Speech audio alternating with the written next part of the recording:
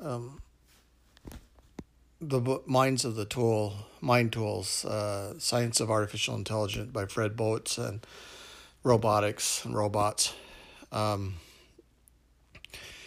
it's interesting to think about the possibility of ordinary differential equations creating continuous functions. If you think of the neural net, it's really a gradient descent, and a gradient descent is a differential equation. So the idea that ODE networks, neural ODE networks, could closely approximate any continuous function is very exciting if it achieves a certain level of accuracy.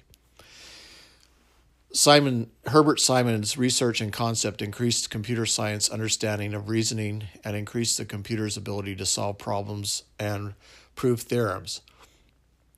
Herbert Simon, Al Newell, Clifford Shaw proposals were radical and affected computer scientists today. In Simon's books, Models of Life, Simon demonstrated the logical theorem algorithm could prove certain mathematical theorems. Simon said, "This was the task to get a system to discover proof for a theorem, not simply to test the proof. We picked logic just because I happened to have a Principia Mathematica sitting on my shelf, and I was using it to see what was involved in finding a proof of anything." Alfred North Whitehead and Bertrand Russell's book Principia Mathematica contained theorems considered to form the foundation of mathematical logic. Simon evolved logic theorem into the general problem solver. General problem solver is currently used in robotics and gives the robot amazing problem-solving capabilities. Many mathematicians consider some of the logic theorems proofs superior to those of previously published. In the past, when a person mentioned AI, it meant all characteristics and capabilities that an excellent software programmer couldn't do. In other words, AI was symbolized a cynical jest by computer scientists writing commercial code that sold. The general problem solver expert system could bring power to the people and make available intelligent application and new found parallelisms for existing computer barriers. Parallelism computing architecture would allow the computer to do things in real time in architecture not possible to do at all.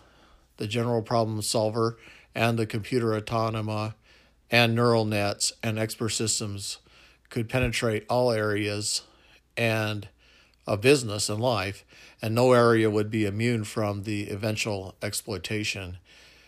And that word exploitation suggests that there be violations of morality and ethics as they breach these barriers also. Information projects will be done on multiple fronts at once.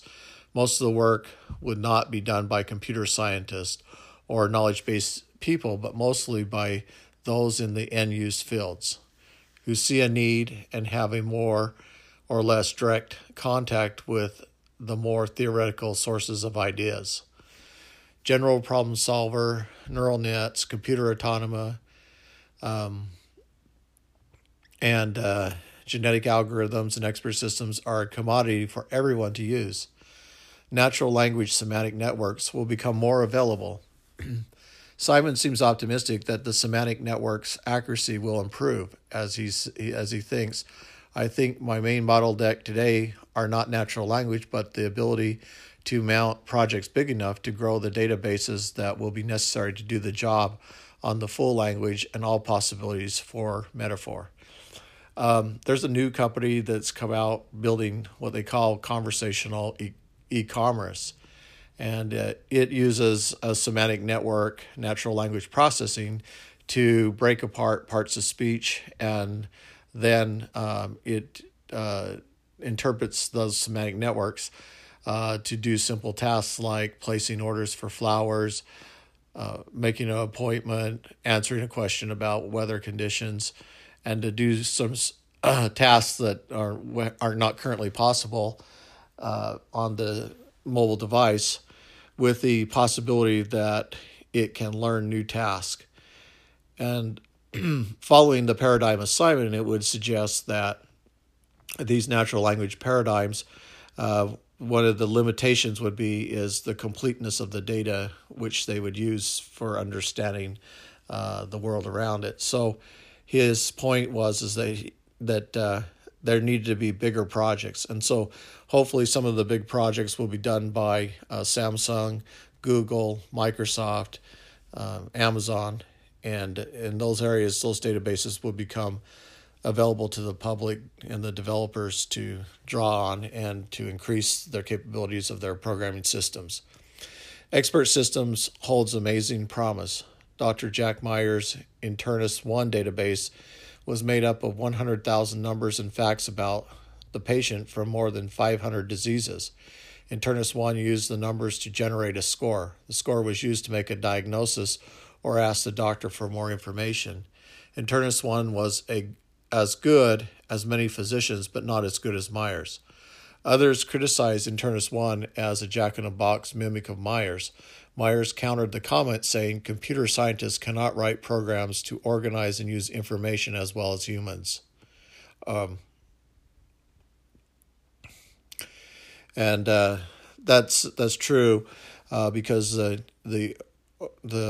it's a function of time, and so computer scientists have tried to accelerate the learning of time by using GANs, which are competitive networks, and so they take reinforced learning. They take learning that's gathered from the field, and they try to accelerate the learning over time, because we've had lots of time to, or in our minds, to brains and structure to organize organically, and also we have things that are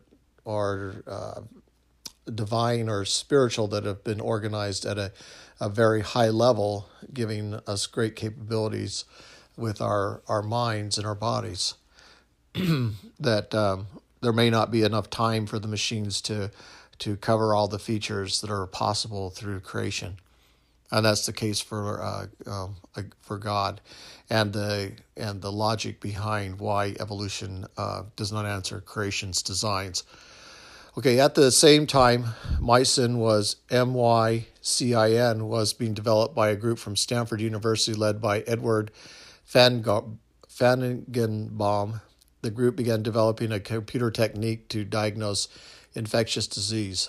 The research team took 10 meningitis patients and distributed the patient information to MYCIN, a Stanford facility member specializing in infectious disease treatment, a resident and a medical student. The research team compared the diagnosis and actual treatment recommendations and concluded that MYCIN's recommendations and diagnosis were at least as good as the three humans. MYCIN's type application could have lowered cost introduction to emergency waiting rooms and improved the accuracy and recommended speed for a doctor who must handle increasing numbers of patients on demand. Suppose in the future a person has an injury, drives to the hospital, walks into the waiting area. The individual is greeted by one or more verbal interacting robot receptionists, machines like Kismet, and this cog begins to extracting and storing information about the patient concerning billing information using voice recognition and synthesis. After the basic billing information is gathered, the MYCIN algorithm starts collecting information about the individual's injury or disease symptoms and uses this information to make preliminary diagnoses and make decisions to escalating attention. Once the doctor meets with the patient, the cog reviews the medical chart with the doctor and provides recommendations along the way, assisting the doctor in decision-making.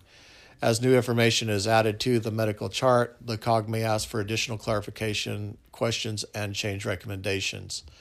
And with the introduction with IoT, the patient can be data can be gathering through IoT devices about things like the electrical properties of the body. There might be some real-time blood sampling that is doing tests at that point, and it gives the doctor immediate results of possible lab information that the IoT devices can gather from the patient in near real time.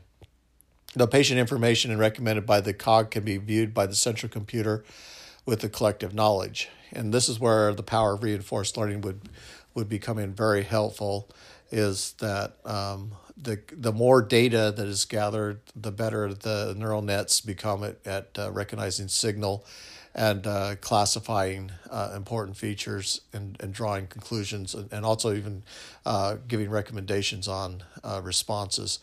That's what kind of the interesting thing about the Live labs is the ability for the machine to write code to perform certain tasks, and so that it can be dynamically customizable to the individual. The doctor's concurrent statistics could weigh against the COG device. The more times the COG is concurrent with the doctor, the higher the COG's rating. If a doctor habitually ignores the recommendations of the COG and disagrees, this information is passed to the central system for evaluation and assessment of the COG's ability. Poor performing COGs are discontinued or replaced, and as the COG's ability improves, the doctor will have more inclination to trust the COG, and recommendations and malpractice suits would be reduced, and the doctors determining in the possible negligence. Eventually, the COG will become a valuable assistant to reduce time, improve the quality of medical treatment, and provide universal medical recommendations and lower cost to the people.